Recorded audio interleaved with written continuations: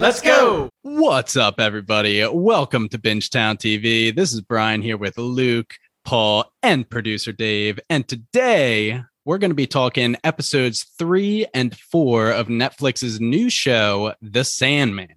And I mean, episode 3 and 4, I think for me, they are defined by the characters that we meet in these two episodes, being Matthew the Raven, legend in the making, Joanna Constantine, legend, we see it on the screen, and Lucifer, who is not what I was expecting.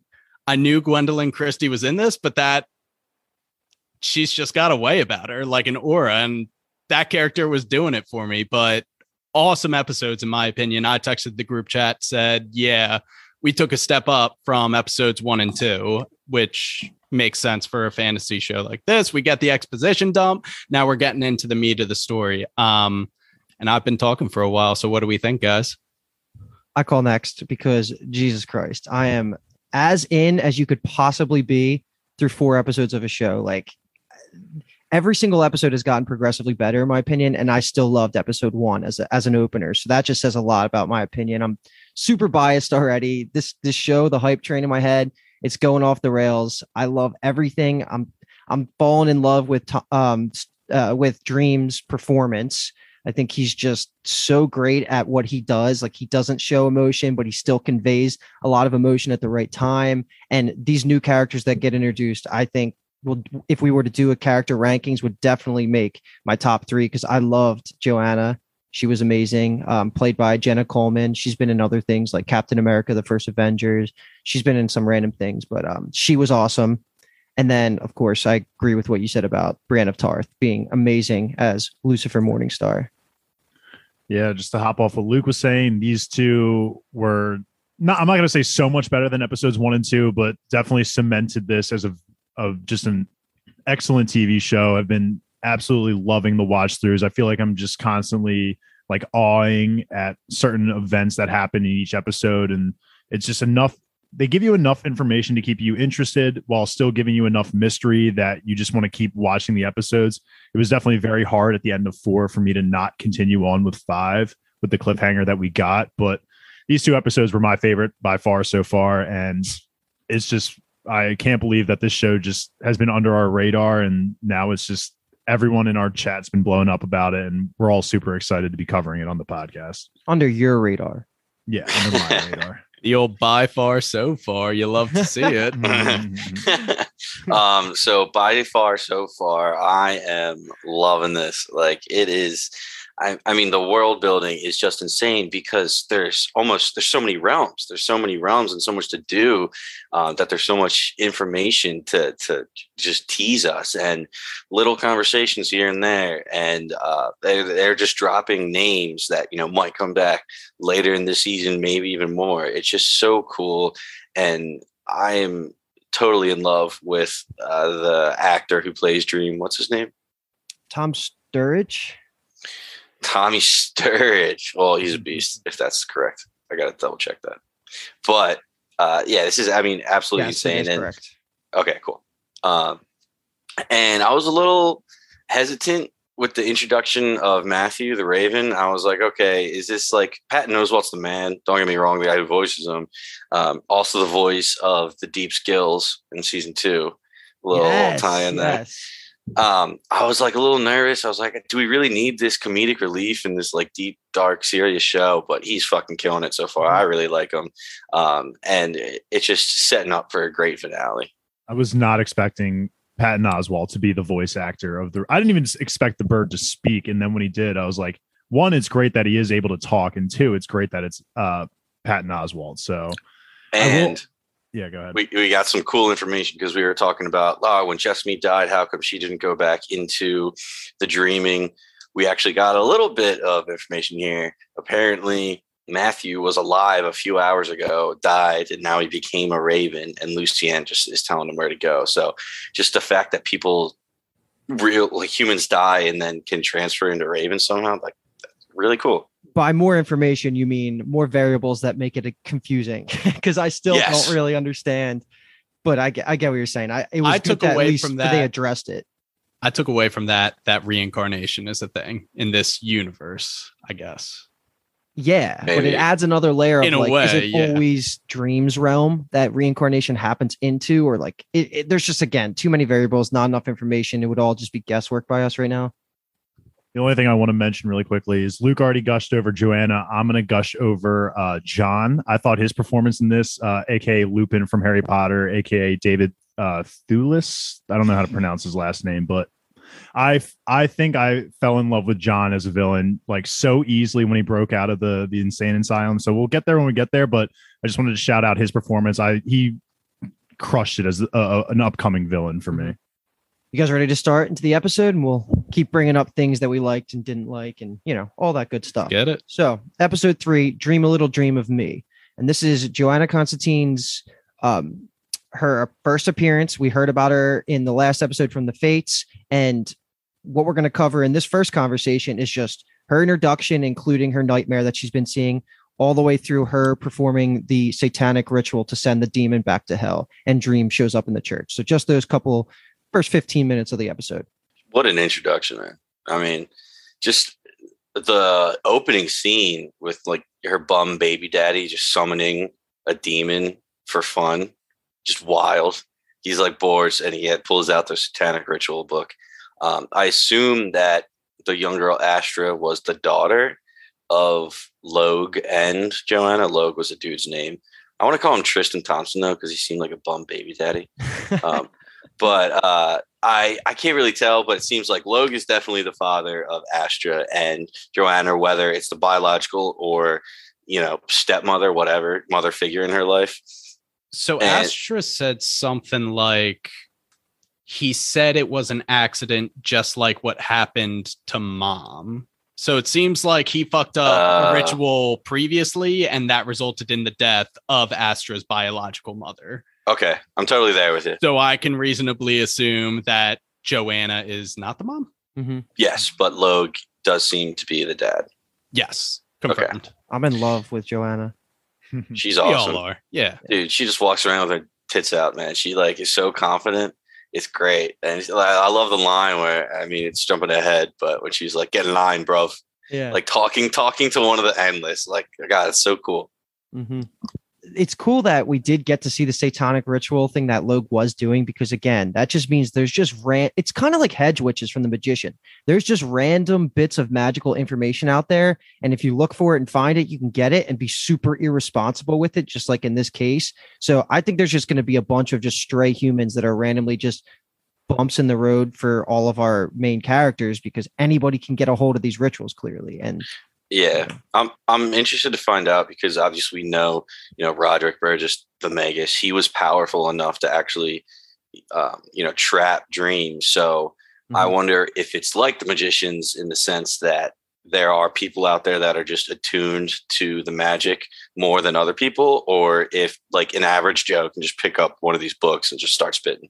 I think an average Joe can, but I that's cool if it is. Mm-hmm. I like that she's already pretty adept at magic too. She seems to appear to be a famous exorcist of some sort, because one, she's about to exorcise a demon that they think is within the princess, and the priest that she meets with is offering to triple her fee, and she's obviously taking the bait on, and she's like, okay, yeah, she clearly loves money. So I thought that was a really cool introduction to her character, like you guys were saying. I want to go back to what Paul was saying about, could any average Joe do a ritual? I have reason to believe that that's not the truth. I said in the last recording that I thought the Burgess lineage and that name were going to mean something. I feel like the Constantines clearly have a leg up than the average Joe in terms of magical capabilities. So I feel like some people are more inclined or less inclined, and I feel like the Burgesses and the Constantines are two of those families, which is why I'm a little nervous about Johnny Boy. Me too. Moving around with that ruby. Yeah. Just to like talk about her appearance again, she's just so confident and just charismatic on screen, and just how she handles supernatural people, like that old lady who shows up and warns her about the Sandman coming back, drops the knowledge that she's 280 years old. She doesn't even blink and just walks right past Dream into the church, because she seems like she just isn't bothered by these supernatural aspects, which is again just awesome, because someone that's just already in the deep end of the magical world and just a badass and clearly good. And it seems like all these characters that we've been introduced through the first 3 episodes are evil besides her. Like even John and Ethel were questionable, and now I think John's leaning evil. It's good to have somebody on Dream's side besides Matthew and Lucien. She's not afraid to tell it like it is. And when she's talking about the football player that the princess is marrying, and she's just like, oh, he's rubbish. Yeah. And not afraid to speak it like how it is. Mm-hmm. Kevin Brody is rubbish. To go back to that old lady, Hetty, I think her name was. Only got that from subtitles. She is really, really interesting. I liked her a lot, just because, one, that she had the knowledge that Dream was coming back and escaped. That's just cool. I don't know how she does that, but she seems way more supernatural than like Joanna kind of did, just in general. Maybe it's because she's been around for 280 years. But I also, at the end, you kind of see Hetty talking to Dream like one-on-one before Joanna walks up. And I'm like, you got to have some cred to be able to walk up and be like, oh, it was good to have you back, my lord, or whatever. Like, it's so cool. She's a boss, and I want her to come back and kind of meet other people like her, see what the deal is. I had no idea what her deal is, so I'm glad you asked all those questions, so I don't need to. I liked her. I'm glad she was there. I was like, why is she there? And I moved on. I took it totally as she's just another Lucien type character that's a servant of Dream and was one of the people that decided to leave the Dream realm once it was long enough to realize, okay, Dream's not coming back, and Lucien was the only one that stayed, obviously. But that's a good guess. Yeah, I don't know why she was giving, when she said 280 years old, I was like, okay, she's definitely a servant of Dream. And like Paul said, she confirms it by saying my lord to Dream when he comes back. So I hope all the servants that we've been introduced to so far create this like round table of characters that are kind of like low-key badass, or at least magical enough to like fend for themselves. So we'll see, and still help Dream. Yeah, and still be able to help Dream out. So they all seem loyal. Yeah. Let's take us back to the church here and get this ceremony, because we get some baseline rules of some of the magic that's going on in the world. And what Joe's here to do is perform an exorcism, and everything you've ever seen from the Exorcist movies seems to apply. Like, even if you've seen the comedy This Is the End, like if you start doing Latin and holding the cross sign up, it clearly works and expels demons. And this was an awesome scene, because even though Joanna cuts us short from getting some real good information from this new demon, it was just amazing CGI of him destroying the like being summoned out of the footballer that he was inside and splitting him in half. And he knew who Dream was, and even though he wasn't a servant of Dream, he still like put the respect on his name and all of that, and didn't even want to go back to his own realm in hell. Just a lot of good, subtle information you get from that interaction. And, just badass that he still even put weight on Dream being an endless. I like that they killed the footballer and provided that level, because at first, sometimes when you do those exorcisms, like the people are fine afterwards, like the demon kind of just like gets vomited out of them and they're still fine. But that is physically what would happen. Like you would just absolutely get split in half. So I really like that aspect. Did like the little twist that was provided, because we were led to believe that it was the princess that was the one being exorcised. And she even had those like weird cues in the beginning where she's kind of grabbing the footballer's hand pretty strongly. So I'm like, okay, she's got some strength to her a little bit, maybe. And then once she starts speaking the Latin, it's the footballer that's kind of throwing up a little bit or like gagging. And then you kind of dawns on you like, okay, he's actually the one with the demon. And demon looked badass. He was probably like 8 feet tall too. He was towering over Joanna. Paul and B-Towns, you know who that reminded me of was from Spartacus. From Spartacus, yeah. Yes. Barca? Barca. Yes. Is it Barca? Yeah, Barca. It's not. No, it is. Oh, sweet. I'm proud of myself then. That was good. I didn't remember his name. Never forget. Yeah, it's Barker. Barker's a beast. But this whole interaction between Agalaeth, and was the demon's name, and Dream was so cool, because just the pure flexing of Dream's knowledge is so cool. He just comes in. He's like, that demon's name is Agalaeth. Like, he just knows stuff so much. And like Agalaeth, like you were saying, puts respect on his name. Like, oh, thank you for recognizing me after all this time, like, and remembering my name. He gives him a jab about his helm, and that's when he gets the wheeling and dealing about, I wonder which demon has your helm, I'll give you the name if you give me the princess. And then Joanna keeps going, and he's like, all right, fine, I'll give you the name, just don't send me back. Another nod to how badass she is how Endless tries to be like, I command you to stop. And the demon's just like, yo, Dream of the Endless commands you to stop. And she's like, go back to hell, you fucking bitch. Yeah. Badass, really, cool under pressure. She really is. She was like, fuck it, I want my money. But I actually didn't like the setup for the scene because when Joanna and Rick the Vic, I can't remember. The woman who called her there. Vic. Yeah, Rick the Vic. Like she comes in and then they hear like a woman screaming and you see on the subtitles like young woman's voice, like, what are you doing to me? So like, what was that if she's not actually, possessed? It was almost like they were trying to build up the moment of the actual exorcism, but by doing that, they fucked with the continuity of the scenes. What if the possessed footballer was like grabbing her because of the demon inside? That dialogue makes sense. I also think that we got enough information to assume that the princess is kind of a biatch. And so maybe she was just kind of throwing a hissy fit pre-marriage and just like, you got to, everything's not perfect right now. So I just took it as, in the moment, I took it as, she's possessed, whatever. But looking back, I just think that's maybe just her being a biatch.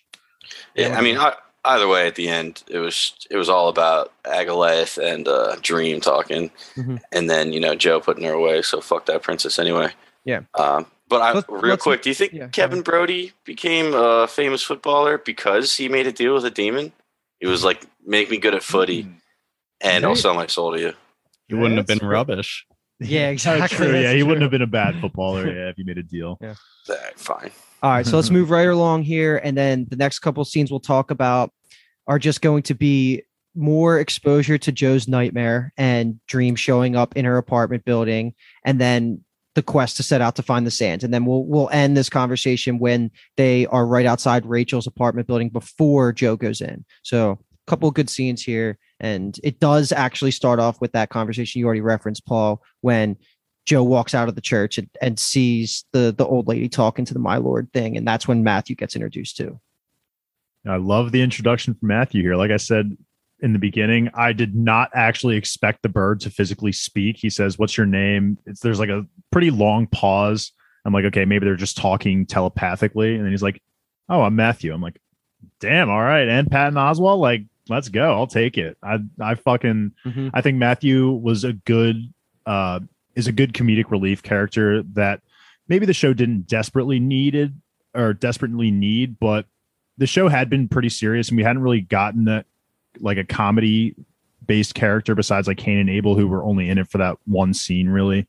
So I think to have a consistent comedic relief character is pretty good for this show. And I think it's a good one with Matthew.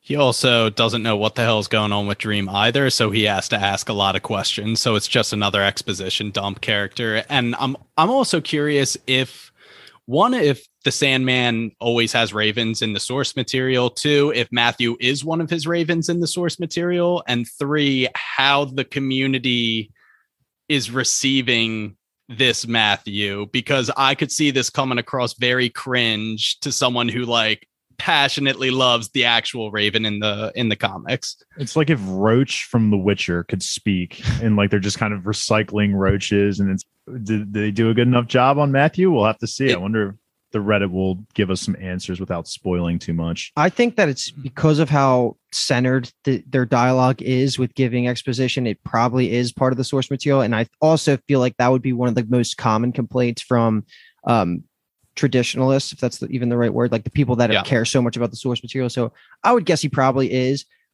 relevant, and I think Patton, I was like you, I forget who said it, Paul or Brian, was a little bit hesitant in the beginning, but then it grew on me that by the end when he's saying fuck and like he's actually giving advice, I was in. Mm-hmm. I think he has the best line of the episode, which is the last line of the episode.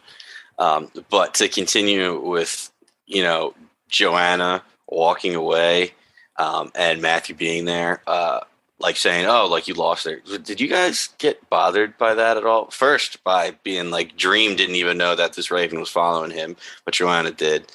I'm not too bothered by it because I was like, he's not expecting one to be following him, so he's not going to be looking for one.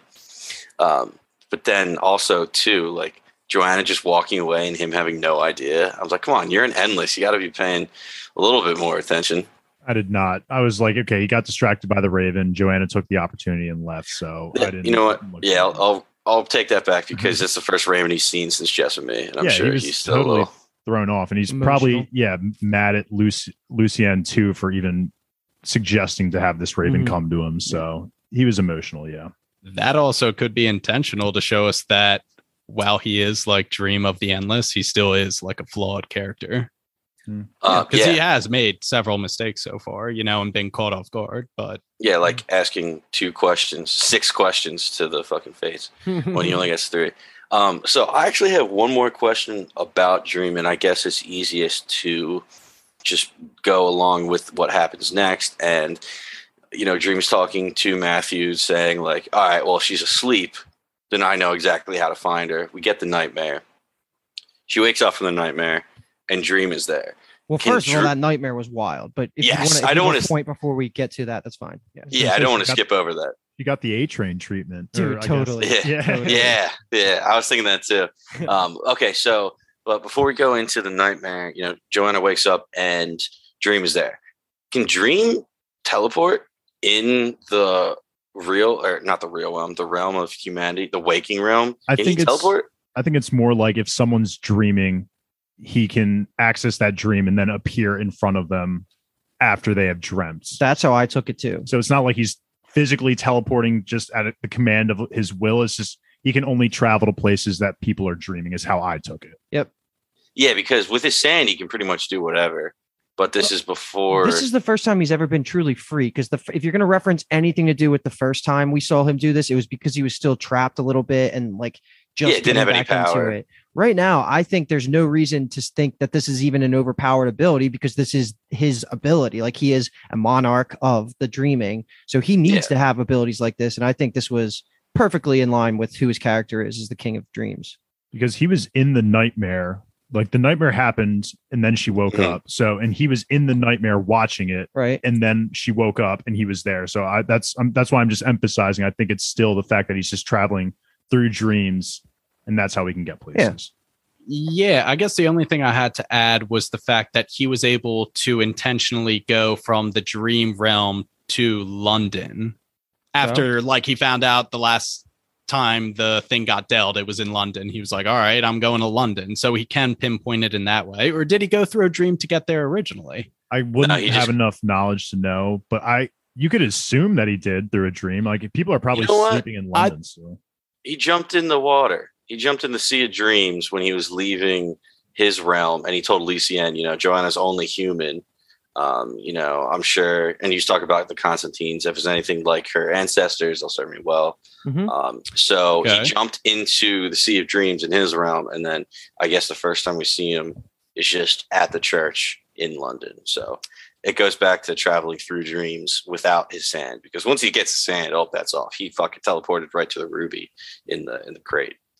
I'm good with the dream power, and that essentially means he can teleport pretty much anywhere with or without his sand, so long as people are. And this is only talking about within Earth realm. Like Earth is its own realm, so it's not like he's just teleporting to Lucifer's throne room. Like I think this is Earth realm seems like a pretty neutral ground for all the endless. So I would think that he should be able to do this thing. I'm fine with all that. I think we talk about this nightmare because, like you said, Dave, that girl that we got introduced to at the beginning of this episode totally gets the Robin / A-Train treatment from the boys. And that seems like a defining characteristic of Jo's personality and why she's so, I guess, not standoffish, but likes to be a lone wolf. So she doesn't involve her powers and demon slaying things involve people around her. Yeah, she was saying that to Dream as they're walking to the apartment. I don't know if you noticed, but most people around me ended up getting split in half or dragged down to hell. So, that explains a lot. She didn't worry about that until Astra got taken. My question now is, do we think that there's a chance that girl is alive? Hell yeah. Okay. I think she is. I'm glad I just needed one person to say yes, because I guess this just might be my experience with TV. It's just, if I don't get that on screen, like actual death, I'm just assuming that she got teleported to another realm potentially, and she's just now missing. Because everything that Joanna does is send people to hell. So I think she's missing. She would be missing an arm in hell, is what I honestly was hoping that we would get her with like a hook hand or something in hell in episode 4, but Mhm. we didn't. So maybe we'll go back. But I mean, her death, 100% Astra's own fault. I mean, Yeah. she was told, Oh, yeah. stay here, Come on. don't run into where a giant demon is. And what she did, she fucking runs it. Stupid. I think the more interesting part of this scene is after she wakes up and Dream is kind of just looking around and gaining information about Joanna. I don't know if I can call her Joe. I don't think that's ever been said, but easier for note Rach. taking. I think Rachel calls her Joe. Okay, yeah, you're right. I think you're right. But what was really great is when everything clicked for Joanna about Dream and Roderick Burgess, aka Tywin.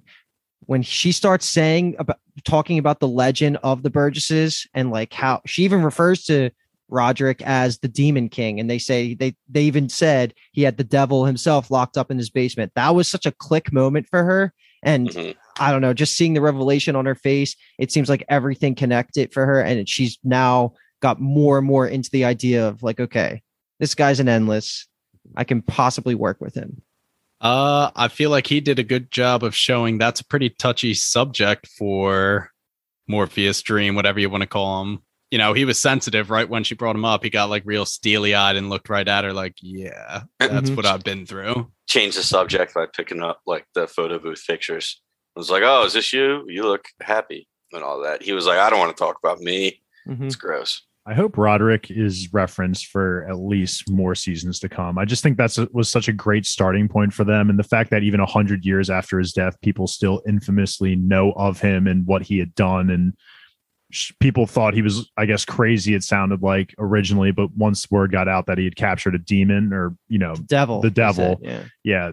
That's just so much respect for Roderick Burgess, who was a short-lived character in the eyes of the viewer, but I hope his legacy lives on as like the Demon King. Rowdy Rich. Mhm. Yeah, I Roddy would- Rich. I wouldn't mind him popping back as like a flashback or seeing him like in another realm, like in hell or something like that.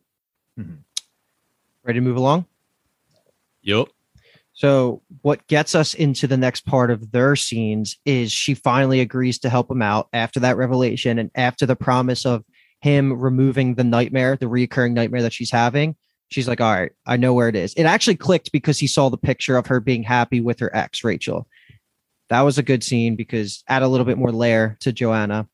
Anyway, the next couple scenes we're going to talk about is the rest of their things together for this first episode. And this is just going to the apartment building, Joanna actually going up and having the vision. And then we'll just talk about Dream giving her the peaceful death and then just close out Dream and Joanna for episode 3. So a lot to talk about here, but let's move right to outside of Rachel's apartment. It was so funny. Joanna's going in. Dream's like, I'm coming with you. She's like, dude, do you have any idea how much you hate me right now? Do you have any ex-girlfriends? And then he's like, okay, fine, I'll wait outside. I won't wait for long though. And that's cool because they talked about an ex-girlfriend next episode. We finally got an ex-girlfriend. Yep. But did this bother you? Because how the hell did Rachel buzz in Joanna? No idea. Only you would have the answer to that because you're the only person here that has to buzz someone in. I was like, oh my God, she must have been expecting somebody else. No, she's in bed. How the hell does she open it? I don't know. Maybe it was That's the a good sands. question. That's a good question. Maybe it's the sands. Just I don't. That's my only explanation is the sands are Do you supernatural. really need? Yeah, I was gonna say, do you really need an explanation when it's just supernatural events going on? I like rules. I like rules, David. I thought this was a really well done scene because I was not expecting, again, this mini twist within here because things kind of start off pretty well between them. They're kind of reconciling their differences. And, you know, of course, what's her name again? Rachel is like fishing for an apology. And then things start to get dark pretty quickly because, you know, but before it gets Paul's dark, sexiest scene. It happens. Joanna and Rachel are making out a little bit. And then that's when the emotional turn kind of kicks in. Rachel's looking for an apology from Joanna, and then Dream steps in and just clears away this entire fake scene that never was actually happening. And we see the poor bedridden Rachel. And I thought that was crazy. I really did not expect that at all. Me too. I also want to talk about the conversation between Dream and Matthew that happens outside, where he's essentially giving his take on humanity. And we also get to find out a little bit layer by layer who he was as a human. And it kind of seems like he was a bit of an asshole. And he was just like, hey, man, I know what it's like out here. It's tough. They're probably plotting against you right now. That's what I would have been doing. And that's what gets Dream up there to try and break up the conversation. And it's a nice thing. I was talking about in the last recording how Dream kind of looks down on humanity, or it alludes to he has negative perceptions of humanity. And then he has Matthew just completely validating those thoughts. But then he gets a one-on-one with Joanna, who is showing the other side of humanity. And when we see what happens to Rachel and she's like decaying and Dream just walks out, she's like, fuck that. You are not letting my ex go out that way. She's like one of the good people. We're not all like Roderick and me. And even he has to step in and be like, no. You're a different kind of bad than Roderick was. So it's just, I like that we're getting. I get what you're saying. I'm sorry. I couldn't bring it home, but yeah. He's getting a perspective of humanity from Matthew that he normally wouldn't get. And to go off of that, Joanna last line saying you're not leaving her like this, like she goes to explain, you say you want to save humanity all the time. Well, guess what? Fucking humanity's right here. What are you going to do about it? And we've kind of gotten it a few times that Dream is seemed to be Dream is seemed to be perceived as like almost selfish and only cares about himself. Corinthian said it at the end of episode 2 when he got sent back and he's talking to Lucienne. So I don't know if we're going to see some character development from Dream about, maybe I have to save humanity and do my job and my duties, but maybe that doesn't mean I have to resent them and hate them. Maybe he will like kind of grow to see where they're coming from. I love all of this conversation because the idea that I was thrown off because I thought Matthew was going to be an angel on his shoulder the whole time, but you guys know me. I love a morally gray being, and that seems what Matthew's going to be. Not only is he just like comic relief, but he's also giving him like a realistic human point of view on humans. And then out of nowhere, like you're saying, Joanna gives him this other side that kind of creates a deeper connection between Dream and the humans. Like he sees it through her because she's slightly changing her. So that's slight character development right there. And I really liked it because Dream, I don't see Dream as evil in any capacity at all. I think he is almost he's probably the most pure Endless based on with the information we've been given so far. So I love all that. He gives her the peaceful death in her sleep. Just like all around, this was just a great scene for both Joanna, Matthew, and Dream. Like it was just a good ending to this episode. And I just thought, it solidified who these characters are and how they're going to be affecting each other as the season goes on. They had a quick line, and I don't know if it is real or not, because it was technically when Rachel and Joe were dreaming. Rachel was up and talking, and she was like, okay, when you left that night, I called all of your exes. And Joanna was like, you did? Who'd you call? And she looked pissed, and she was like, Sarah, Oliver, and Kit Ryan. I don't know who Kit Ryan is, but Joanna seemed like she was pissed that whoever this was brought back in, and the fact that we got the first and last name. Did you pick up on the fact, because I didn't write this down, I wasn't going to bring this up, but are you sure those are the names that she says? Yes. Because I was going to Google them, but I didn't want any spoilers coming up. The only reason I'm bringing this up now, and I'm jumping ahead a little bit, is that I'm pretty sure that Rosemary's daughter is named Sarah, but that's probably a total coincidence. But when she's telling John, when he's in the backseat of his car about her 2 daughters, Sarah is one of them. Sarah and Samantha. And I'm sorry, Paul, how was it different, Sarah? What were those names? Sarah, Oliver, and Kit Ryan. So 3 people. They don't overlap names in shows unless they really need to. So that's a great pickup, which I didn't get. I would think that can't get by without it being like a crazy coincidence. Kit Ryan is also such a unique name that how can that not be a major player going forward? I just feel like no one's name is Kit Ryan. So. Might as well. Yeah, they said the first and last names. Like Chip Skylark. Yeah, I guess. Yeah. But I was. Who are these 3 people? Who was talking about them? I missed the context. It was Joanna's exes, because remember when Rachel's kind of saying, I even called your exes to see if you had run back to them. Yep. Yeah, and she lists those names. But I was honestly getting a little sexual tension in this next scene between Joanna in Dream just a little bit. Oh, I'm all in. For sure.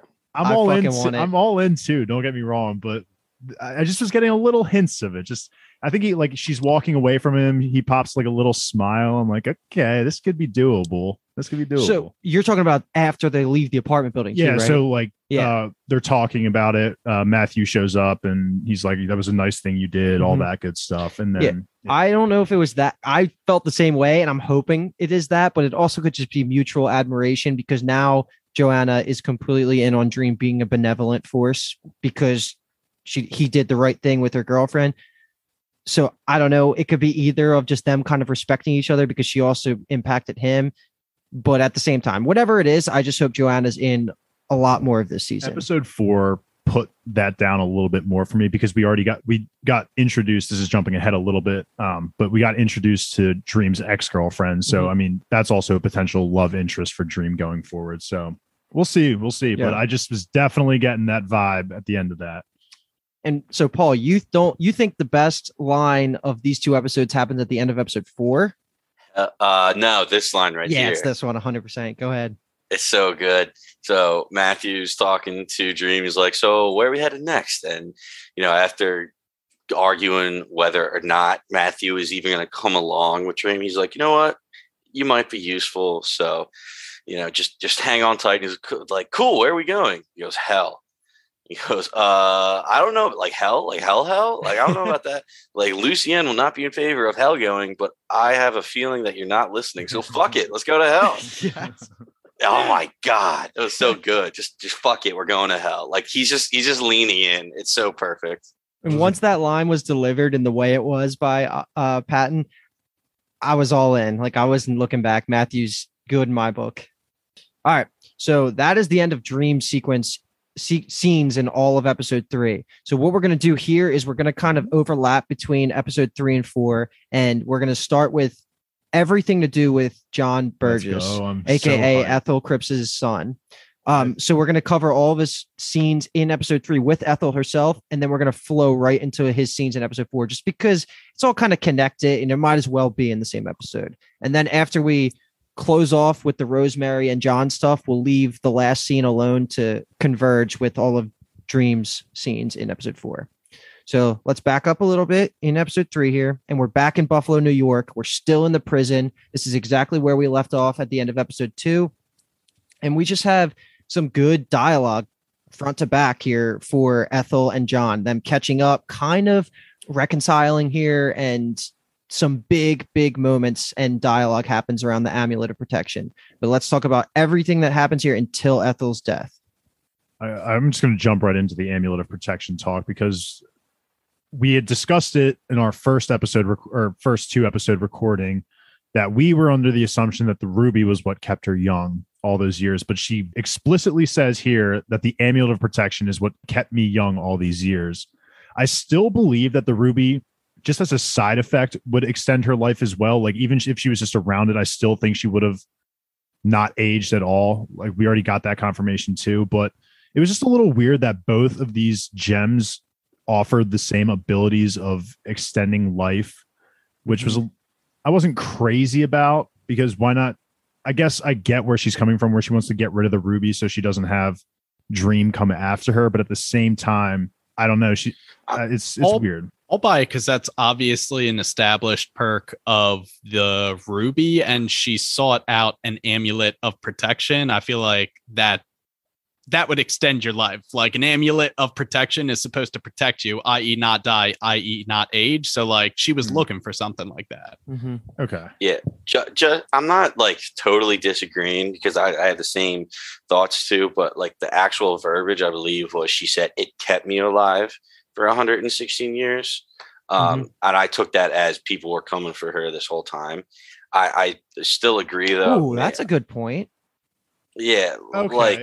Okay. So I don't think there's a chance that the amulet itself wasn't keeping her young and it was still being, the ruby. But I feel like, okay, so to back up, Corinthians said just being around and endless has its benefits.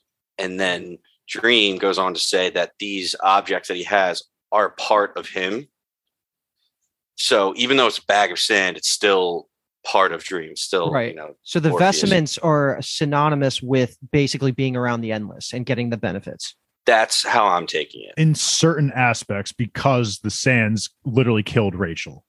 Like that's what the Sands. But it was killed her. also So it's not it was like keeping her alive. It She, says- yeah, he it was said it's keeping her the alive, but those were also the reason she, like, if she'd never had that bag of sand, I don't think she would have looked like that. Well, though. she didn't eat. She didn't eat or anything. I thought she was just laying there for 6 months, and that's why she became like that, because she sat in bed and was basically high Huh. on the sands the whole time. I didn't think about it like that, but I think Yeah. that would be a good explanation as well. Okay. Make it some good points. Yeah. It's also worth saying that John only stole the ruby 30 years ago. So she was in possession of the ruby and its effects up until 30 years ago. And it looked like in the scenes where she was in the hospital prison with John, she had aged into her 50s or something. Like she looked intentionally older than when she was young in like the flashbacks to Roderick era. Like she had aged. Maybe that was just how I took it. Yeah, I'm with you. I think you guys, like Paul, you actually made a lot of good points there. And the specificity of the dialogue there changed the entire thing for me. When you, because she does say the amulet of protection kept her alive for 116 years. Nothing about the aging, but when she takes it off, she does age. So that gets weird again. Yeah, I agree. What I'll just say is that this is honestly, through 3 episodes, this is the first red flag of writing I've seen, which is kind of good because it's not that big of a deal because of all these random variables that can also keep you young, like being around the Endless, the vestments, the amulet of protection. All of this shit can kind of play out where maybe there are no plot holes in the writing, but this is the first red flag through almost 3 hours of television in a fantasy series. So I'm honestly okay with it. But again, it bothered me. This is the first thing that truly bothered me. I guess it would make sense if you had, even just in our world, you know, just the regular world, if we came across a magical item, it would make sense that it would just, no matter what, extend your life just a little bit, you know, just, it would surge you some power, I guess, you know, just to make you live longer. But yeah, we might be overthinking it a little bit, but yeah, maybe just like a tiny little red flag. I for see me why as well. Alki complained about it to us now. Yeah. Because he had this information when we were having the conversation and we only had the information of episodes 1 to 2. So we weren't having a full conversation, but It makes I sense. don't know. There's It was nothing worth else I can say bringing about up it. still. What is the exact problem, though, that you're taking issue with? That she dies after she takes it off.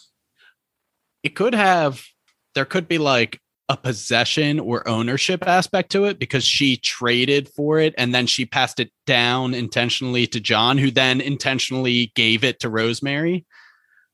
I don't know. It's a stretch. I don't know. That's what I'm saying. We don't have enough yeah. information, really. Mhm. And we I might need get it it. because it feels like investment conversations are bound to happen constantly and power Yup. conversations. So I think we put a pin in it. There's nothing else we can really take away. I think we voiced our complaints in a respectable Yeah. way. Yeah, like it's not Yeah. a big deal. It's just something that makes us as viewers a little bit more confused. Because we're pretty 'cause we- damn near perfect up to this point in my head. Yeah, really. I mean, it's supernatural, right? So you got to have like wiggle room to a certain degree. I also but to don't go- like the buzzer thing either now. Yes, sorry. So I keep ruining the show. Yeah. To go back to John talking to Ethel in the beginning, we kind of get more of his background of, you know, oh yeah, I killed those people, but they were bad people. They were trying to steal from me. Mhm. So like, how long did John have this ruby before he went crazy and killed these people? We know he's been in prison or hospital, psychiatric hospital for 30 years. So I would like to get a timeline to Mhm. see how much time he spent with the ruby to be able to do what he did at the end of episode 4. I could see us getting some flashbacks of it because he does mention, this is the perfect time to mention it, that he had tinkered with the ruby so that only he could use Yeah. it. So I would like to see what exactly he did that meant tinkering. Mhm. So I think that would be a good explanation and help us get a little bit of the timelines more clear as well. Did we also cover that while in prison, John put the dots together that he was Roderick Burgess's son? So now he is equipped with that information. Yeah, Which is good. We skipped over that, but that was like the first thing that Mhm. got brought up between Ethel and John. You're right. This Yeah. was a true reconciliation, though. Like she completely forgave him for everything Yep. he did, and like she passed it on. And again, total mind fuck to me. I did not see Ethel going out this early. And I can just give the approval to Brian's opinion in the beginning because she turned out to be almost pure good. I have a note. Rip Ethel. She died one of the good ones. Yeah, because she did the exact. Yeah, love it, Ethel. Yeah. Good job. Way to prove me right. She almost seemed like she learned because she was like, I want to give the ruby back. Like, I don't want this. Maybe he'll forgive us. Yeah. Like, she kind of learned how powerful these forces are that they're messing with. But again, did she know she was going to die when she took the? Yeah, yes. She had to have, right? Yeah, Like, yeah, absolutely. Yeah. She knew. I do like because in the beginning of this conversation, John really does seem like he's going to push more to side with Roderick. Because the way his mom's like kind of lying to him, he's like, "You've always lied to me about this stuff." And then when she says, "Your father literally wanted to abort you," that was the switch in John's mind where it's like, okay, now I kind of see why you're a good person and what. Now I'm kind of getting the full picture of the abuse that you probably took from Roderick. Mm-hmm. So I really like that John was smart enough to not follow in Roderick's path, but kind of have enough empathy for his mom and what she had done for him, and still make him a villain. Though he's still going to be a villain, even with all this like heart to heart that he had with his mother and like squashing a beef. He's still going to be this villain, which I can't wait to see. Well, yeah, that's the funny thing. Her dying words is nobody can hurt you now, so you don't need the ruby. Just let it go. And at the end of episode 4, he makes the conscious decision. I don't want safety. I want the ruby.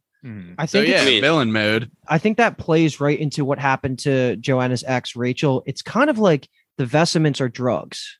Yeah, like they make you dependent on them. So I think that's John's reasoning, because to me, give me the amulet of protection every day of the week. Holy shit, that thing is awesome. Someone shoots you with a bullet, they explode. Like, what the fuck? Are you kidding me? Yeah. That was so crazy. And up until that moment, I was begging John to somehow turn into at least at worst a neutral force, but clearly by the end of episode 4, he's going to be pure evil from a human side. He's kind of neutral in the sense that he wants good in the world. You know, that was what was his exact quote at the end of episode 4? He's like, I want to protect the world or some shit like that. He wants That's to save what the all world. Villains claim Exactly. they're doing. Exactly. Yeah, Pain from Naruto thinks he's saving the he world. Could have been like, oh, I just want to murder everyone. Like, oh, these people killed my mom. I want to murder everyone. But he's like, no, I want to protect those who are good. So Dave is a supervillain in the making. He is agreeing with John's ideologies. But he does seem like he's going to be an awesome villain. And I'm almost glad he gave up the amulet, because if he had the ruby and the amulet, nobody was touching this dude. Yeah. I agree with Dave though. Like after episode 2, I was, it's Lupin. This is amazing. Like nostalgia. It's going to be great. And then he just turned it up to a whole nother level in every second of screen time he had. Just the way he was delivering dialogue calmly in the back of all the Rosemary scenes, the way he just seems, he's obviously a little crazy and unhinged, but he's also as calculated and kind of has some sort of magic sense. He might not be as good at magic as maybe Joanna or his father, but he seems like he's on the rise and he knows what these Vesements are capable of doing. So it's going to be fucking awesome to see him be a whole separate force from the Corinthian if he doesn't team up with him, which I hope they don't. One thing that you said there just reminded me, I just wanted to bring this up too, is when Dream and Joanna are talking, like in the bedroom or whatever, or maybe even before they get to Rachel's apartment, he says, I need more magic than even you can muster. So that just is kind of emphasizing the gap between Dream and maybe humans and Joanna. But it sounds like even in Dream's eyes, Joanna is not even that strong of a magic wielder. Mm-hmm. So I still want some human like action to see like who would be the strongest magus or whatever you want to call it as a human, Yeah. So we haven't talked about a pretty big line that John had talking to Ethel, where she's saying, the Sandman's back, like he's going to be coming for the ruby. And John's saying, why would we give up a ruby that makes dreams come true when we can dream of the world without a Sandman? So I'm like, shit, like, is he just going to dream Morpheus away? Like, it's not going to exist anymore? Like, what did you do to this ruby and what can the ruby grant? Like, is it only a dream for you? Like, I don't even know. It does put more weight on the power of the ruby. Hell yeah. And John, in that fact, now he's got it back.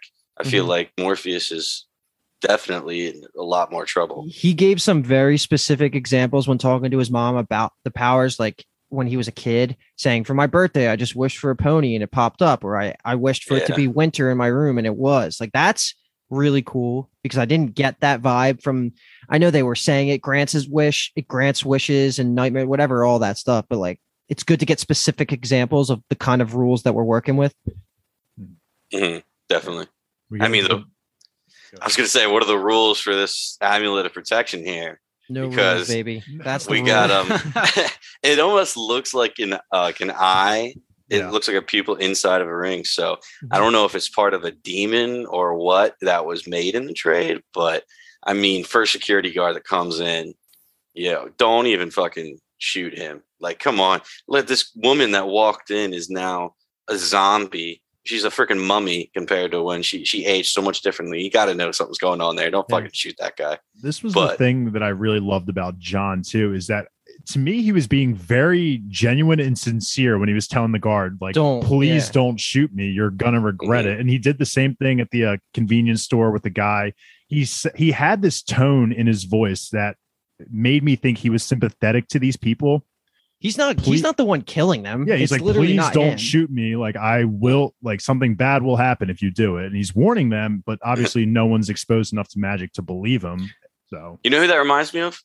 Young Gaara from Naruto, when he's like, please don't hit me. And the sand just comes in and fucking fucks him up, kills everybody trying to assassinate him. He's like, look, I told you, please don't kill me. But Dave, what you just brought up right there is actually something that stuck out insanely for me for his character at the end of episode 4. I know I'm jumping ahead, but we only have like 1 or 2 more scenes before we're there anyway. Is the fact that I thought he was going to kill Rosemary, but then he proved again that he really isn't out here to fuck with you unless you're stopping him from doing his dream, which is fine. Like, you know, that's much better than a pure evil like demon, right? Like he has a goal. And if you're going to fuck with him, you're going to be screwed over. And he's trying to save as many lives as possible in his own head. So I kind of like that aspect of it. He's not just going to be a demon. Zareth from Fairy Tail. Yeah, that's a good point. That's a good comparison. Yeah. He just like happens to be just kill people he doesn't want to. If you touch him, you're going to die. Yeah. I like so how many does he get here? Is it 3 or is it 5? He gets 2 in the kills? 3 at the hospital. So it's the first guard, the 2 in the elevator, and then gas station employee. Gas station. So 4. In 4. Okay.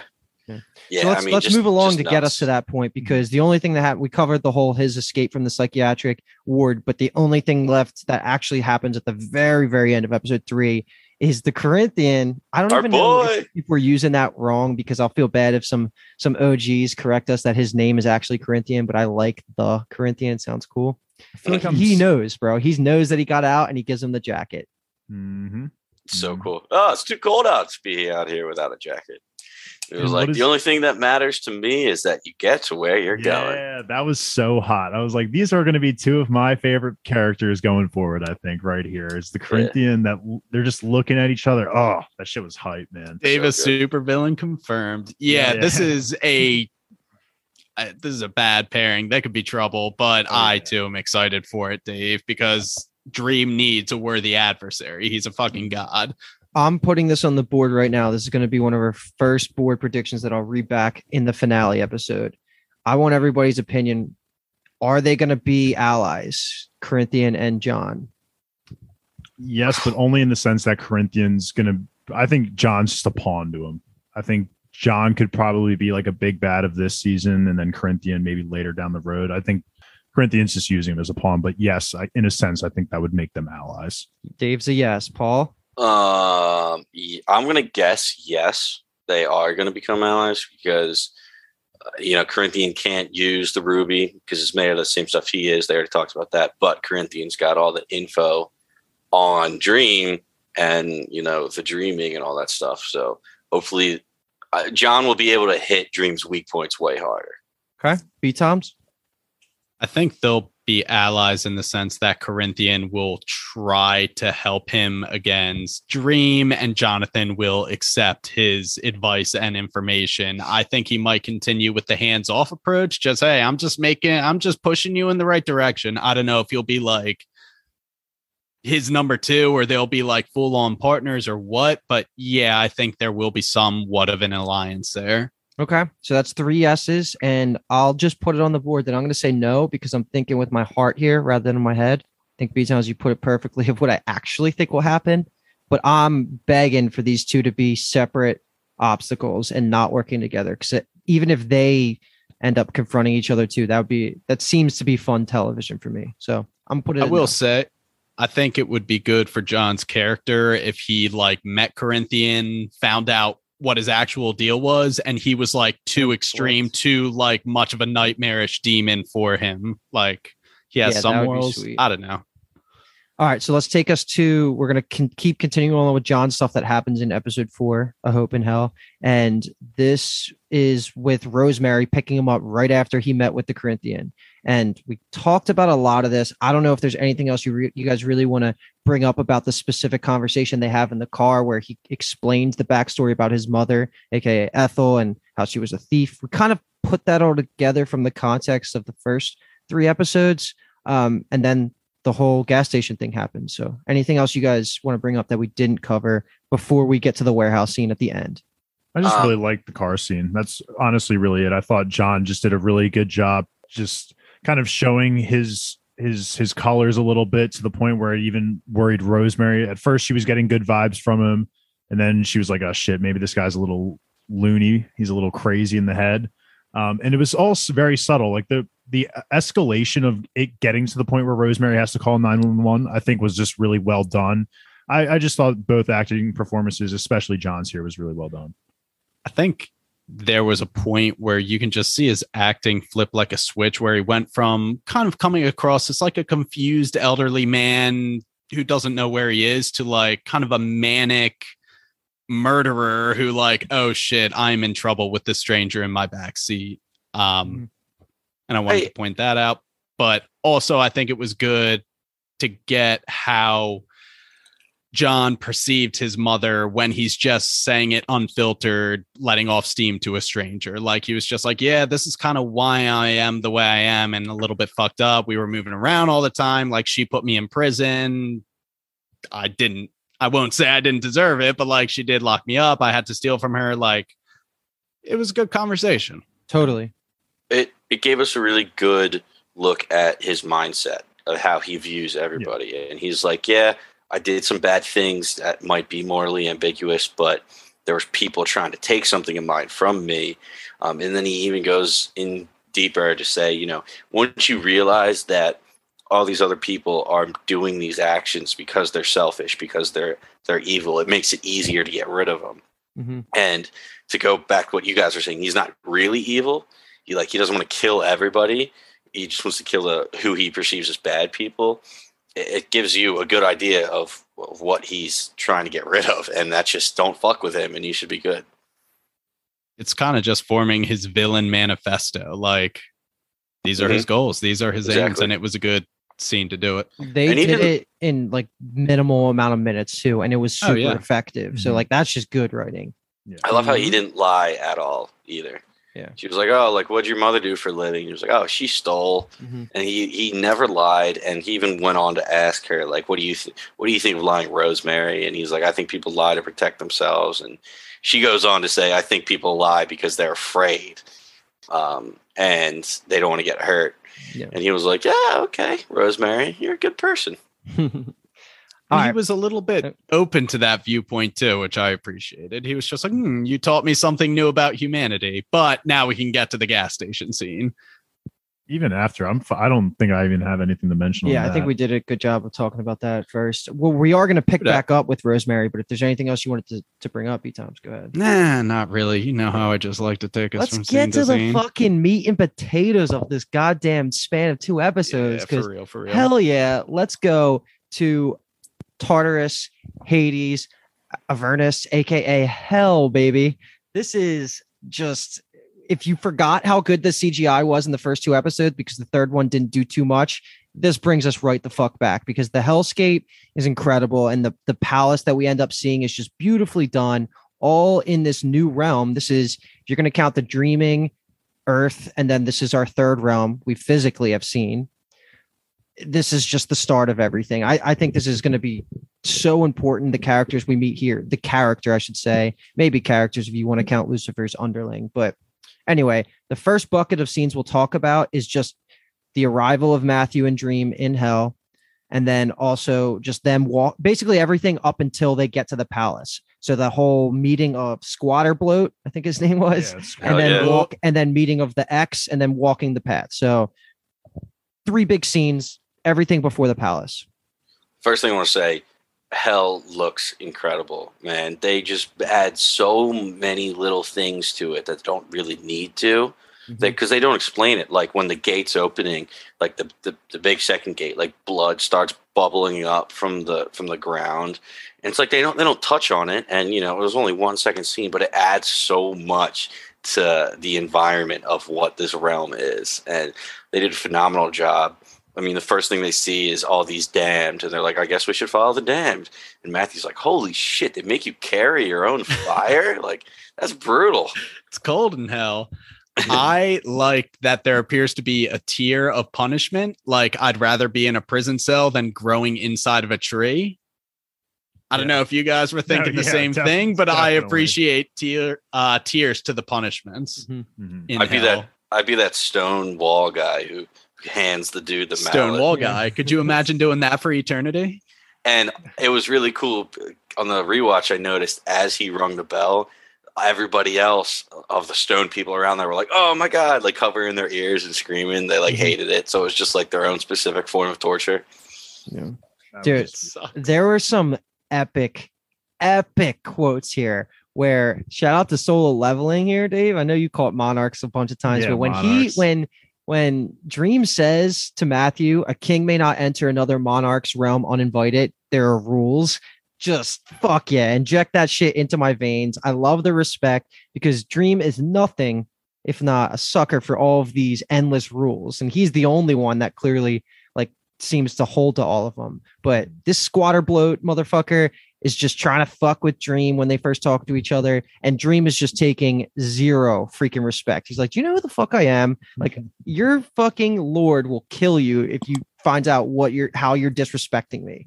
Although we do find out that Lucifer has not a lot of respect for Dream, and that Squatter Bloat was kind of in his right to be like, oh yeah, your Dream of the Endless, where's your crown? Oh, don't have that. Where's your ruby? Don't have that either. Well, who the fuck are you? But the way he stands his ground is good. And I have to say, there's one at the door at the gate of damnation. Is it thief, thug, or whore? There's one at the door, and there's room for one more until the end of creation. Yes. And Dream gets past him by saying a rhyme too, which I forget, but I feel like demons respond to rhyme schemes. Yes, he did. Dream responded with, he was saying something about, should I use my ruby on you and fucking give you nightmares? But Squatter Bloat's question to him right before that. So they're going back and forth like, oh, you're a monarch? I don't even, and Dream says, I am a monarch of my own. Like, watch your tongue. And Squatter Bloat says, where's your ruby? So I don't know if that meant where's your ruby to prove that you're, Dream of the Endless, or is that saying, oh, you're a monarch? Then where's your ruby proving that you're a monarch? So are all these other monarchs going to have rubies too? Like have their own vestment gems? That'd be cool. Like, yes. if, I hope they do. Yeah, Desire has the sapphire. Like that'd be cool as shit. Like, oh my God, fuck yeah. I don't know, because to jump forward, Lucifer says at the end, like, oh, I know how you rely on your tools so much, and they're a point of weakness or whatever. But that being said, I still hope that each monarch has a ruby to identify that they are a monarch of a realm. That would be so sweet. Yeah. I hope Destiny has the amethyst, because it kind of sounds like manifest destiny, which is a thing. It's not anything, but it's a thing. So then, okay, that works with Sapphire, Desire, Amethyst. Yeah, works with the rhyme scheme too of the demons. Yeah. Also, while we're talking about the siblings, I think it was confirmed that Lucifer is not Death and is not one of the siblings. She is above, and we'll put all the respect on her name when it becomes time. Incredibly important dialogue, and that blew my mind, because I was in the mindset that Death was Lucifer. But what he says is that he gives a whole lore drop about Lucifer to Matthew, which is just perfect, because it's one of my favorite pieces of dialogue here. He says, Lucifer, Morningstar, blah, blah, used to be Samael. I think that's how he pronounced it. The fallen angel. And he said, even more important here, save only the creator. Lucifer is perhaps the most powerful being there is, by far more powerful than myself. So the fact that there's a creator, meaning like a god, like an almighty, that's also going to not be one of the endless, is just, to me, just fuck yeah, let's make that happen. That should be like a season 4 reveal, Yep. like when God appears. Like, we don't need that. Sprinkle them in here forever. and there. Yeah. Yes, man. That to me was the best type of seed planting. That was amazing. That was like chills kind of Yes. seed planting. Absolutely. The one thing I will say, like as we're getting to the palace, is, do you think Squatter Bloat's reasoning for not taking Dream and Matthew, like I guess the correct way to the palace, was so he could pass his ex-girlfriend? Like, like they're going up the cliffside and Matthew's like, oh, this doesn't seem like the way to the palace. And Dream's kind of like, you know what, you're kind of right. And then in that moment, he comes across that girl who refers to him as, I can't pronounce that name. It was like Kai School, like Kai Cool. Kai Cool. Yeah. Kai Cool. So do you think Squatter Bloat did that, I guess, based on like Lucifer's orders, maybe to kind of have some off, like maybe? leverage? Yeah, kind of some leverage, Yes. like say like, oh, we have your ex-girlfriend hostage here. And because Squatter Bloat like kind of smiles when Dream's like done talking with her, or maybe in the midst of their conversation. So to me, it looks like he was doing this on purpose. I really like that Yeah. quick moment. I mean, he says to Matthew, like, they are showing me that they were prepared for my arrival. Okay. Like this is like almost all of a flex, almost like Mhm. trying to put him in like a more vulnerable Yeah, position leverage. or mindset or something like that. And it was like, oh yeah, by the way, we still have your fucking Mhm. bitch down here. And 10,000 years. the information that we get is that she's not a 10,000 years ago. She was the leader of the people called the first people. And I just felt like I was tripping when I was seeing this conversation happen, because she sees him in a different Person, body yeah. completely. I love Yeah. that. Really Just- cool. And it just the fact that, Dream was clearly predated the first humans on Earth. So that was just more, 10,000 years goes back to how he was capable of sitting in that glass cage for 100 years and not talking, because time is probably fake to him. Like, he's been alive forever. So just a bunch of little things there. And then again, Paul, you brought it up. That's the X that was hinted at when he had the conversation with Joanna, which was amazing. It's Yeah, been and- 10,000 years and I still love you, but I have not yet forgiven you. Yeah. You haven't forgiven somebody in 10,000 years? God damn, what did she do? What do you She guys? is in hell for it. And he Put put her there. Yeah. Which is Yeah. cool. Matthew's like, what the fuck? That means cross realm collaboration right there. What are your guys' theories on why Dream was a different character back then versus now? Do you think he could like occasionally alters his appearance every so often kind of thing? Or I just want to hear Yeah. what your I- guys' thoughts are on that. I could have took it like Zeus. How Yep. Zeus would just like pop down into humanity's realm for a little bit. And, at the time, if they're the tribe of the first people, and Kinda a white fit dude in. if a white Yeah. dude walks down there, they're going to be Yeah. like, fucking kill that thing. So he needed to represent himself as something that she would be familiar with. That's what I thought too. Fell in love with a mortal. She betrayed him, so he punished her to the damnation. It Mhm. sounds like exactly what happened. Is You think she banged Lucifer? that is definitely a storyline in Greek mythology. Yeah. I can't remember whose. Are we ready to move on to the next little piece here? Yeah.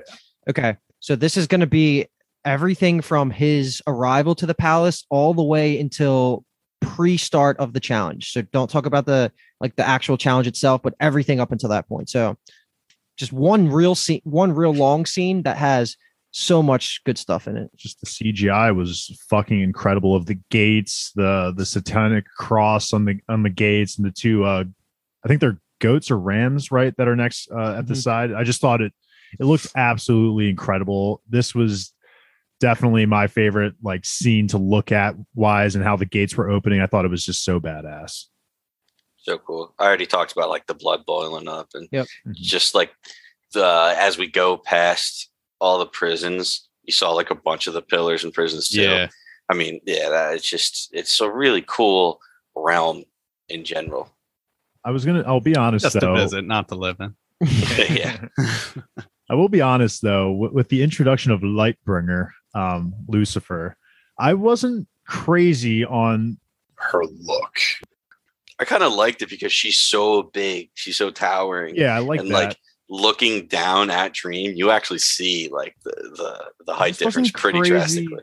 The only thing I liked was the wings. Really, I wasn't crazy about the character. I don't know. Maybe it was the hair. Maybe it was the hair. It was the hair that probably she had a grandma style haircut that threw me off. I didn't think that at all. They went for their own take on the character for sure, but it's doing it for me. I think also when you consider that it's supposed to be a fallen angel, you can see kind of those aspects of purity in the character still that she's trying to present. But then the contrast with her devil wings in the back, which the wings I thought looked fantastic. She had like an imposing presence, and she was doing it for me. Her introduction was all I could ever dream for, because I knew she was in the show, Brienne, as Lucifer. I just didn't know what really to expect past that. I don't know if you guys had that as a spoiler, but two things that happens right off the bat that's fucking amazing for me. And Brian, you already said the one, I think it was you, Brian, that you brought up. She confirms right there that Death as a sibling to Dream is a completely different character. And I can't even imagine what realm Death holds if it's not hell. So that's its own fucking thing. But that was a great revelation. And then right away, she asked Dream, she says, "Are you here to ally with me as the sovereign realm that I'm trying to be?" Which again, just hints at the war she has with God. Yeah. I think Joanna actually refers to God as God. So like we're allowed to, I think we could just say that. Either way, it's building up for that. Seems to be like an end game kind of thing. And then I'm just all in because, I hate religion, but I love religion in fiction because I think it just the ceiling for how good it can be and cool and mystical is just right there. We also get the introduction of that side character who I'm guessing would have to have a bigger part in this later on. But I think her name Mazikeen. Yep, Mazikeen. Mazikeen of the. Yep, you got it. I thought her character design was fucking sweet with like the half Two-Face looking face. Just really badass, and she definitely is going to be following Dream. Is how I took it by the end of this episode. Like she'll be stalking him in the background and just keeping a tab on him, because clearly at the end of this, like him, Dream, and Lucifer are kind of like button heads. So I think she'll come back for sure pretty soon. Yeah, Lucifer was cool. Just one, walking over to him, just putting her hand in the fire, just to prove that she could do that. And then two, when he's talking about the helm, she's like, "Oh, like, you know which demon has it? Oh, you don't? Well, I guess I'll just summon all of them." And that was just like a big, like, do you know what you walked into? Mm-hmm. And so it was playful and confident, badass. Yeah, it was pretty cool. And the fact that she was saying, Luke, you already said it, like, "Oh, did you come to merge your realm with my realm and join forces?" So cool. Have we gotten any? So we definitely know of Despair, Death, and what was the other? Like, what are the siblings' names that Desire? All right, so far she said Destiny, Death, Despair. That's the one she listed. But we know of Desire's another one, right? Because I'm just only thinking of this because when she does kind of start listing them out, she goes like Destiny, Death, Despair, and then she kind of like does this like look away and others. So I guess I forgot about the couple others that we had already been introduced to. But that just kind of made me think that maybe there's too many for her to even keep up with. Like those are the only three that are kind of important to her. Like, of course she would know Death. Despair also makes sense. Destiny a little bit in ties of like hell and everything, but yeah, I think maybe those three are just the ones who work closest with her. 10 seasons. Each one gets one season. Yeah. Fuck yeah, I'm in. That would be that would be so sweet. I think that'd be cool with that. What did you guys think of Corazon or whatever? The Duke of Hell. One of the Duke of Hells. Yeah. No, I thought this was great because she just summons him. He figures it out by using his sands, right? Yeah, he's like, the sands will bring what is mine to me in hell. Mm-hmm. It's like, okay. Yeah, well, first she like summons the entire demon army, and she's like, "What do you want to do, Dream? You want to interview each one of them individually?" And he's like, "Nah, I got Middle this." Finger. Yeah. Do you guys recognize that demon Corazon? Sure, I don't even know how to say it. I'm saying Corazon, and that's just hard in Spanish. That's One Piece. Yeah. Why is he a famous actor? He's not a famous actor. He is like a British personality. He's more like of an influencer. His name is Munya Chawawa. He's I think he's from Zimbabwe, but he like lives in England right now. He's just like an influencer. He plays footy and whatnot. This seems to be a very British show, like up and down. Yeah, bro. Get over Yeah, it. the only American accent is Corinthian, and he's an evil bastard. Yeah. So it's really cool. But This motherfucker had death flags written all over him, and Oh yeah. yeah, like I was just like the second this guy showed up, and then the challenge happens for the helm, which is like what Dream offers up as the counterpiece for the helm is eternal slavery. Eternal slavery. Eternal slavery. Yeah, to him, and then the second he said he was allowed to pick a challenger, it's like okay, he's gonna pick Lucifer, but I thought it was just gonna be a death match between the two of them, which I also would have been down with because I wanted Lucifer to somehow be good. I've been hoping all these eventual villains are going to somehow be good because I love that trope subversion. But as soon as he's like, you're allowed to pick a challenger, he says Lucifer. I was like, okay, she's pure, just straight evil, as she should be, I guess. I wanted the outfit. The fucking outfit change is so smooth. That was smooth. Yeah. He says like, you know what? I pick, you, sire. Mhm. And Lucifer is in the white, and then you see Dream's face, and then all of a sudden behind Dream you see her walking in, and now she's in completely black, like ready to throw down. And that stare down, dude, put it on an MMA poster, man. When they stood up to each other and he's looking up because what's her name? Gwendolyn Christine, I think is her name, Brienne's actress name. Just epic. That was like a picture right there. Just them looking into each other's eyes and Dream not backing down at all. It's so cool. He goes, I have accepted the terms. Mhm. And he turns around, and then he has a new outfit on. He's like, let the challenge begin. I was like, God damn it, you guys are quick change masters. I will run us through what they say for each level of the challenge, and then we could just talk about it as a whole because I feel like it's too much to pick apart piece by piece. But if you guys are ready, I'll just do that, and then we can talk about it. Yeah, the only thing I want to say is the demon is giving the introduction before the game happens. And he's like, the oldest game, a game of skill, confidence, and transformation. Mm-hmm. And that's all the information we had going in. And I was like, what are we getting into? Yeah. He announces Dream, and all the demons are like, boo. Love it. Two, my lord. Yeah.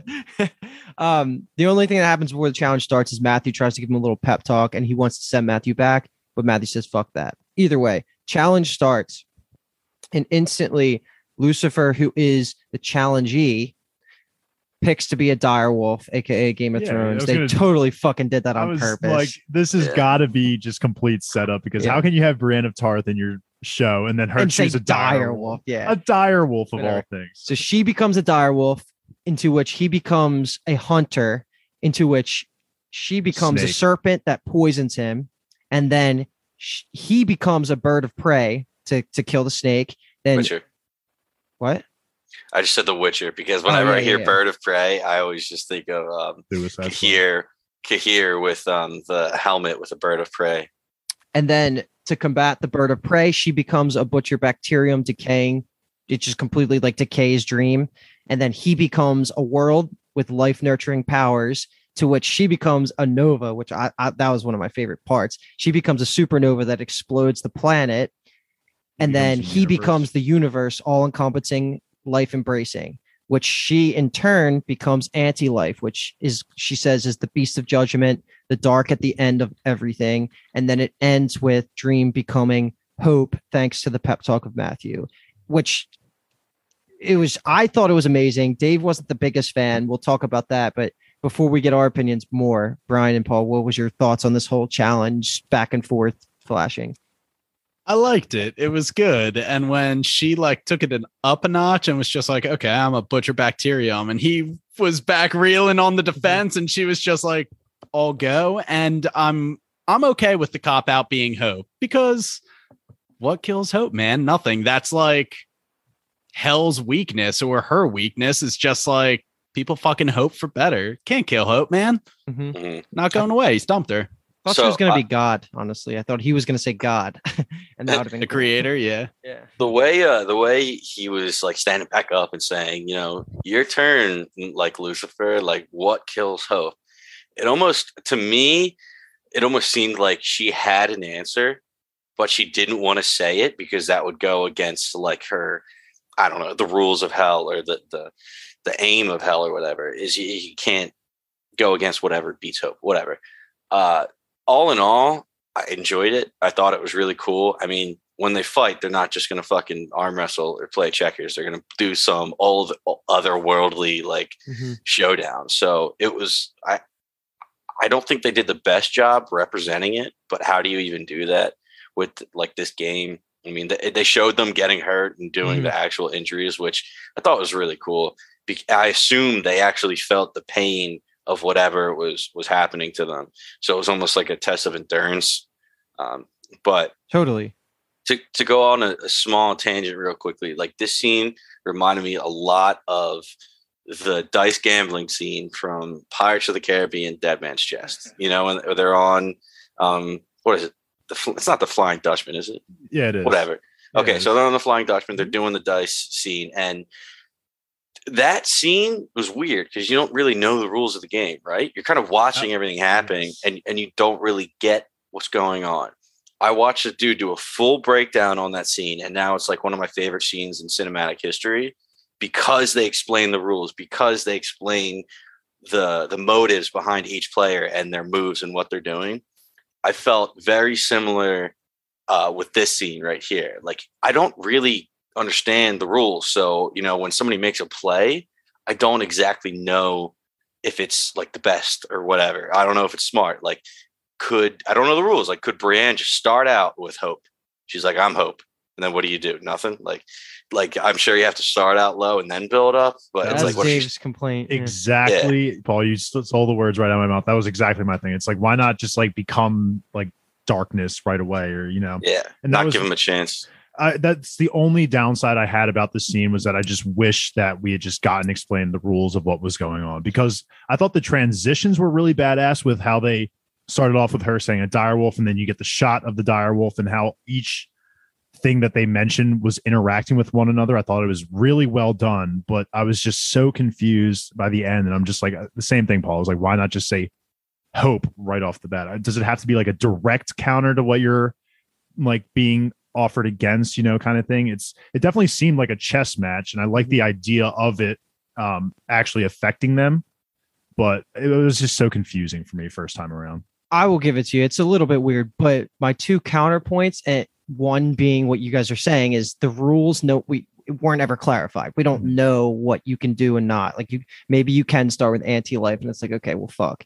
Mm-hmm. But another part is I kind of took it like similar to an anime fight, where, to use Dragon Ball Z as just a basic example, like in New Age Dragon Ball Z, Goku doesn't just walk right up without kind of testing it out a little bit. You go to Super Saiyan 1, then 2, then 3. You don't just start on Super Saiyan God. Or like for Luffy, you're not just going to come out against the first villain you see and go Gear 5 right away. Like, you kind of work your way up. I don't know. I just hope I thought it was just awesome, because I was just sitting there like, what's he going to do next? How's he going to counter that? Like, fuck.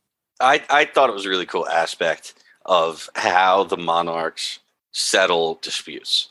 That seems like one of the go-to. Yeah. So after that happens, of course, we get Lucifer conceding, and then Mazakine actually kills the freaking stupid ass demon. What, you thought you were going to get away with picking Lucifer as your champion?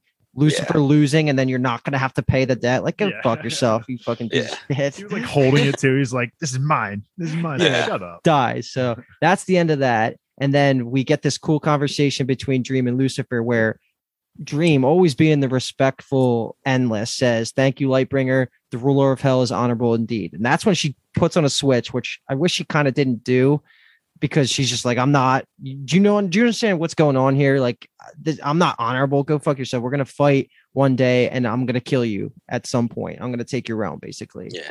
She even says, like, the billion lords of hell stand between you. Like, why should we let you leave? Mm-hmm.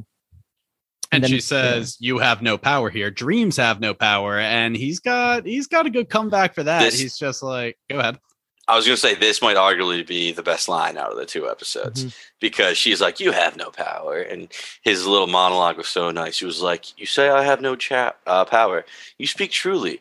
But to say dreams have no power in hell, tell me, Lucifer Morningstar, what power would hell have if those imprisoned here were not able to dream of heaven? Mm-hmm. And she's like, one day I'm going to kill you. And that's my response. New realm confirmed, which we kind of figured with the God drops. Yeah, if there's hell, heaven. Yeah, and that's also like a 2-for-1 there, because that's applicable to everybody who's undergoing damnation in hell, but also Lucifer / Samael, always just looking back up to what if I didn't become Lucifer and was still like God's pure number 2 angel. I didn't even think about that. Yeah. It's if definitely you couldn't hope of heaven, which, and then it goes right to her and she's like, fuck, that was a good one, Dream. Get the hell out of here. Which is where she's like, I'm going to kill you one day. Ooh. Yeah.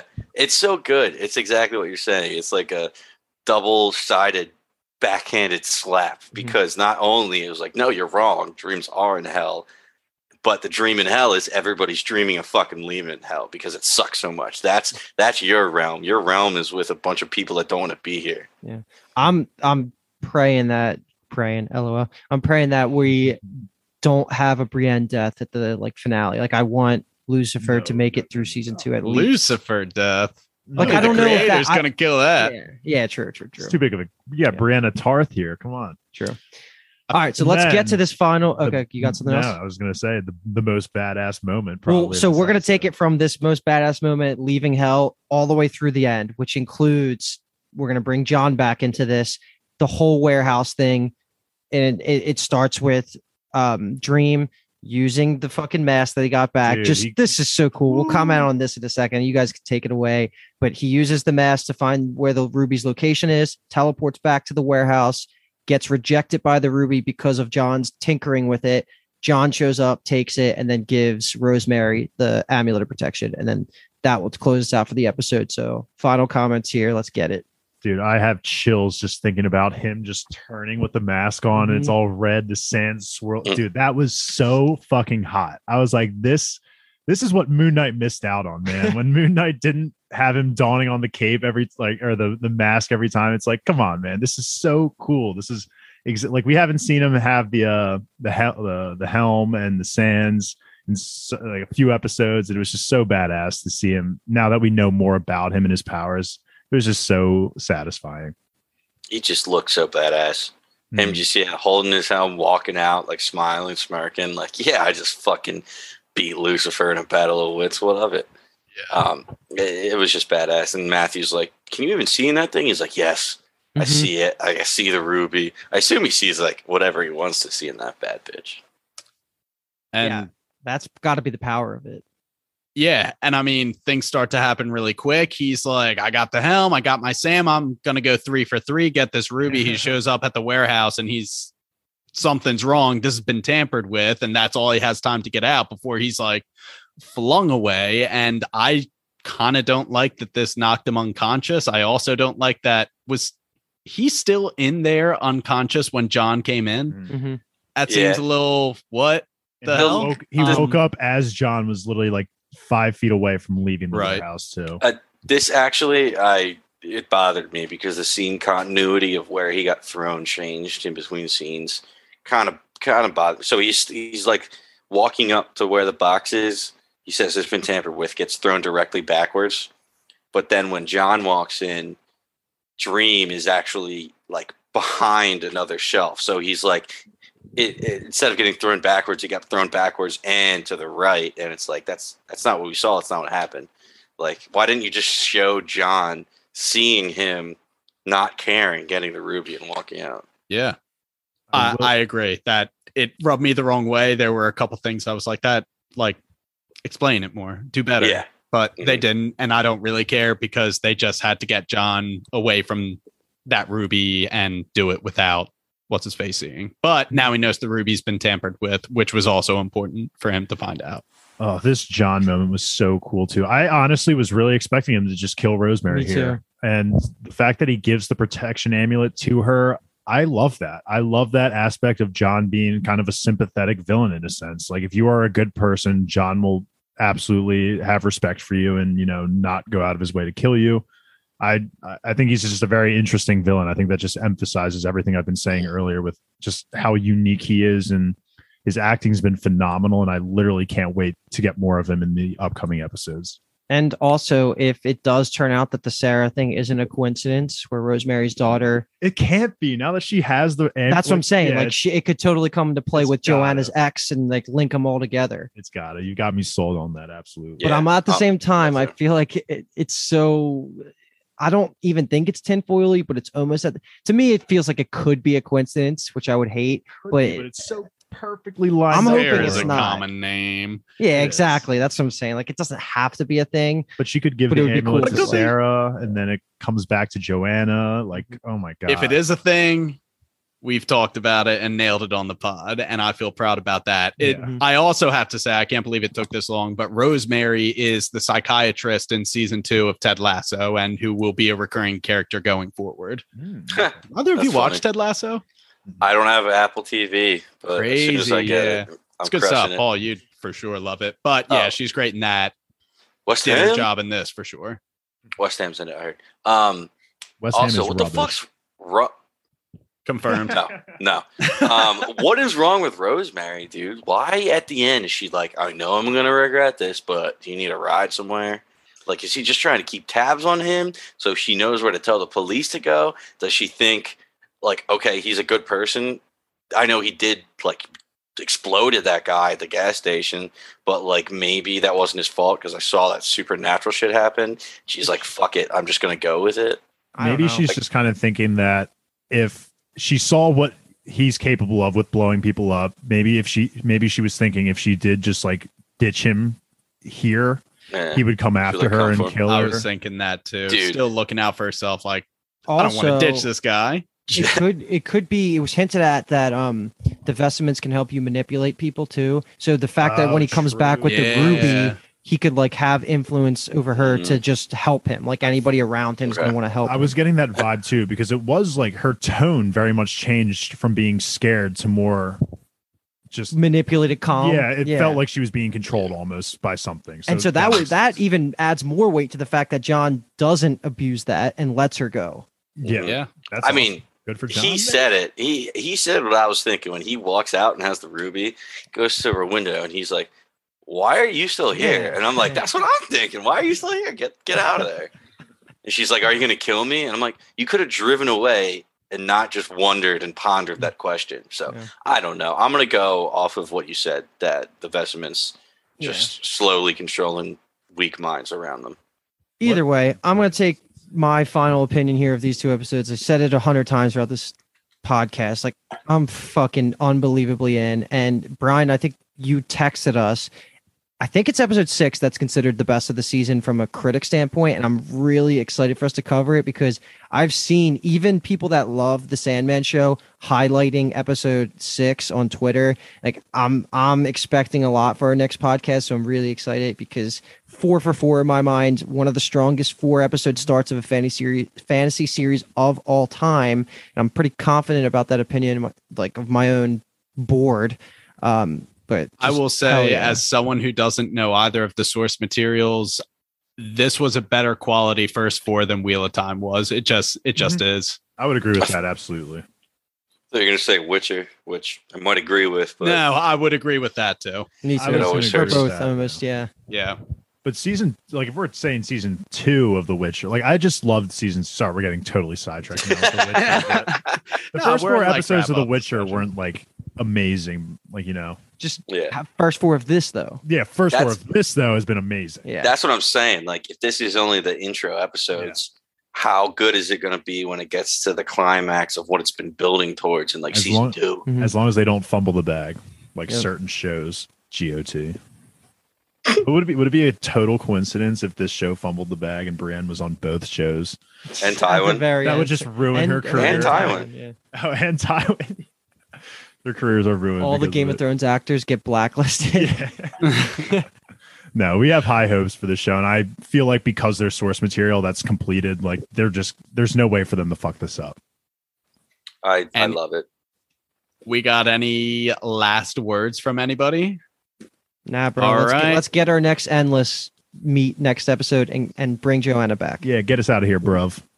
Agreed. All right. That's going to be our episode 3 and 4 coverage of Netflix's The Sandman. I think we're going to continue with this 2 episode per podcast format, and we're going to do it season long. So you can expect more episodes of The Sandman coming up soon. As always, if you like what you heard, give Bingetown TV a follow on Twitter and Instagram, pretty much all our socials. I would say visit us on bingetowntv.com. That has all our links to all of our episodes, other shows that we cover, all of our social media links, etc. And the number one thing that you can do to support us for free, in my opinion, is just click subscribe on our YouTube channel, all of our socials, give us a follow, subscribe to our show, Apple Podcasts. That is the best way that you can support us for free. And I implore you to do so. So thank you for listening. Once again, we are Bingetown TV. And I always do this, so I had to say it again. And thanks for listening. You're listening to the Geekscape Network.